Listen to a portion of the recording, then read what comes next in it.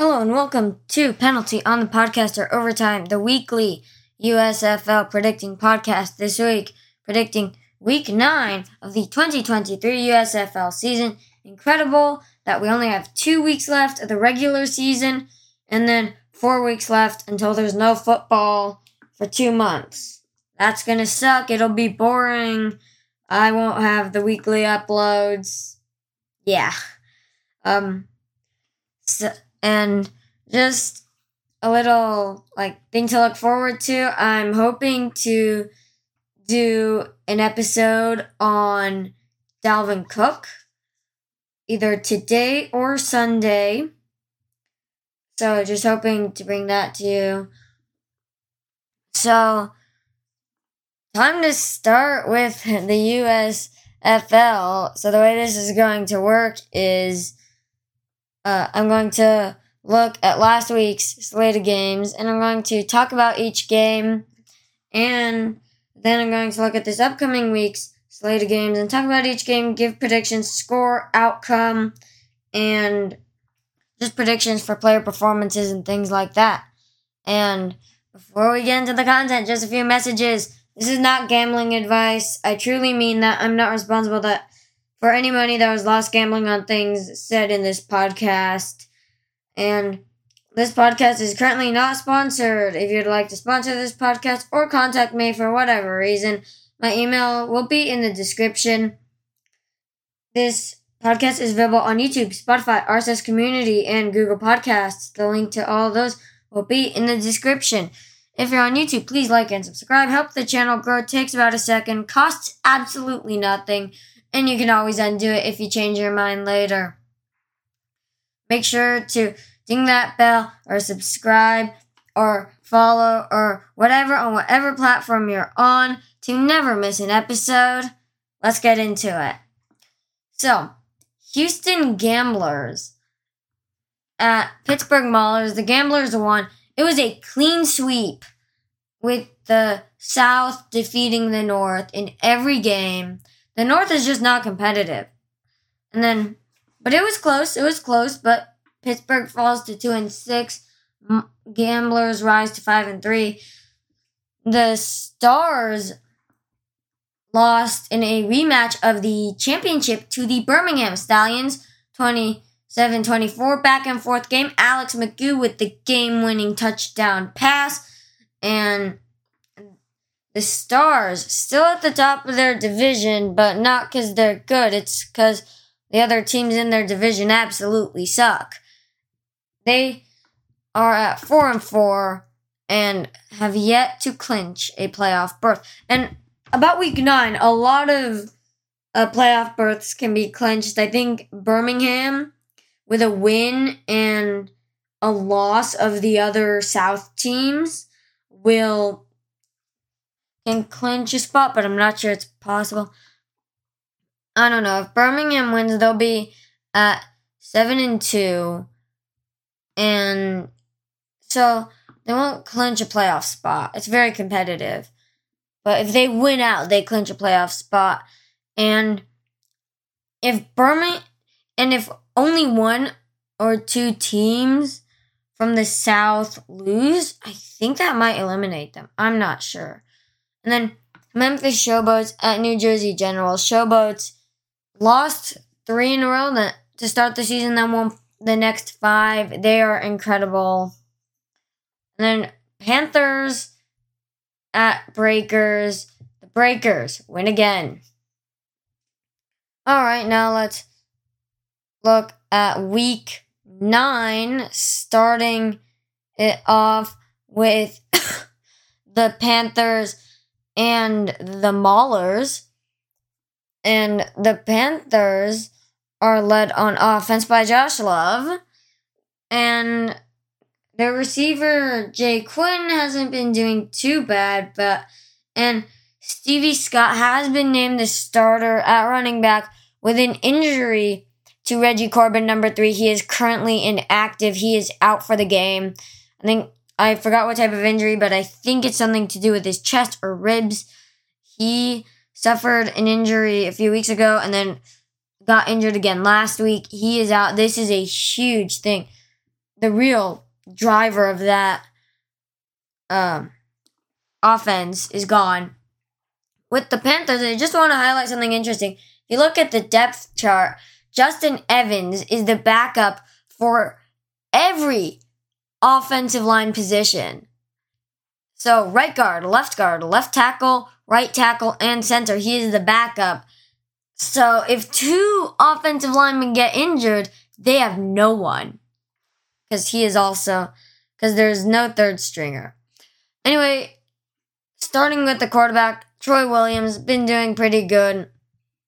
But still not good enough. Isaiah Henney is a fast receiver, but can they beat the Panthers with that defense? There's that defensive pass rush, Big Roberts, Olive, Sagapolu, Nasir Player, and Vaughn Taylor. And the Maulers came in with high expectations, high hopes, and it's just not played out at all. And honestly, I think the Panthers are going to come up with the win. I do think Trey Quinn's going to catch at least one touchdown, and I think Stevie Scott is going to rush for at least one touchdown. He's good. And I predict Isaiah Henney catches one touchdown. But I still predict the Panthers winning 23-20. And then Breakers, Showboats offense. Cole Kelly's been doing pretty good. And Vinny Papali at wide receiver. And at running back, having Kareth White. He's done well. He did really well last game they played. For the Breakers offense, this is a high-powered offense. McLeod Bethel Thompson, most pass yards in the league. Starting Wes Hills, most rush yards in the league. And their tight end, Sage Surratt, I think leads in receiving touchdowns. And then their incredible wide receiver duo, Jonathan Adams and Johnny Dixon, have just been doing so well that I predict McLeod Bethel Thompson throwing 4 touchdowns. And I predict Johnny Dixon catches 2, Jonathan Adams catches 1, and Sage Surratt catches 1, and Wes Hills rushes for a touchdown. And for the Showboats, I predict Vinny Papale catches 2 touchdowns. And I predict Kareth White rushes for 1 touchdown, but I don't think it will be enough. I'm predicting a 35-24 victory for the New Orleans Breakers. And next up, Birmingham Stallions at Houston Gamblers. I'm going to say, I think the Stallions can repeat. I think they will win this game, definitely. And Zaquandre White, unfortunately, did well his first game, but is out right now. But their offense still finds a way to get going with Alex McGough. Lost Jamar Smith, but Alex McGough leads the league in passing touchdowns. And the offensive line has been doing okay with Cole Cabral at center. CJ Marable's not a bad runner. Tight end Jace Sternberger had a touchdown drought, but is back. Wide receivers, they've lost a few, but most notably signed away to the NFL was Victor Bolden, the championship MVP. But they still have Davion Davis and Adrian Hardy, so they can make stuff work. And they still have a defense. Signed to the NFL was DeMarcus Gates. And right now their star linebacker is out, Scooby Wright. And that was a huge blow. Also, Bo Scarborough getting out. They still have a really good place kicker in Brandon Aubrey. But just so many injuries, but they're still the best team in the league. With the Gamblers, Kenji Bahar has been pretty good. And then at tight end, Clint Sig. Running back, of course, Mark Thompson leads the league in rushing touchdowns. He is just unstoppable. Let's see what he can do against the Stallions' defense. Tio Redding at wide receiver and Justin Hall for the Gamblers. And it will be an interesting divisional game, but I do think the Stallions can win. They have a great coach in Skip Holtz. They're just really good. Now, the Gamblers are good. Second best in the league right now, but will that be enough to defeat first in the league, Birmingham? I don't know. Because the Stallions, they are dealing with injuries. And that has been a large problem for them through the entire season. Losing their starting quarterback, losing a bunch of receivers, and losing Bo Scarborough, a great running back, losing their best defensive player to injury, who's still on the team. Of course, Marcus Gates was their best defensive player, but he got signed to the NFL. But to injury, losing Scooby Wright, their best defensive player at the time, is just really crushing to a team. And the Gamblers do have a game against Birmingham, which they won. Is it good for another? Honestly, I think the Stallions can pull one out. A very close game, but I think they just seem to make it work somehow. And, 6-2 speaks for itself. Best in the league. And I think Alex McGoo is just so good. I think he passes for 3 touchdowns. I think Mark Thompson rushes for 2 touchdowns and Kenji Bahar throws 1 touchdown.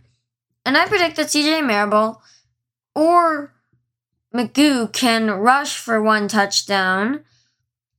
And I think it ends up being a really close game. And I predict Tio Redding catches 1 touchdown, and I predict Adrian Hardy catches 1 touchdown, and Jace Sternberger. But it will be really tough for the Stallions, but I think they can pull out a very close 31-28 victory. And it's interesting how the Gamblers also have 1 player being a backup for multiple positions.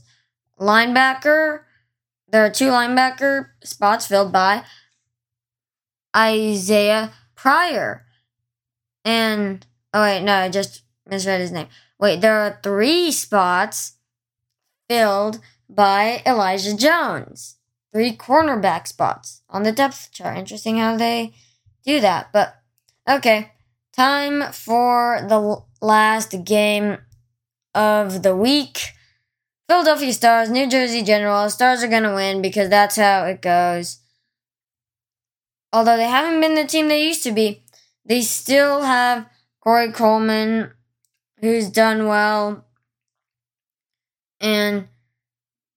But they have also been hit by injuries. They don't have Chris Rowland playing. They don't have Matt Colburn playing, which, is a huge blow. But Deontay Overton, Corey Coleman, Devin Gray, some capable guys there. But I think a really crushing blow to this team was the loss of Channing Stribling. The best cornerback in the league last season was unable to play. He did get injured, and it's unfortunate. But the Generals, they have DeAndre Johnson, and they have Cam Eccles-Looper starting, and Darius Victor, which is really good. I think that the Generals can actually win this game. And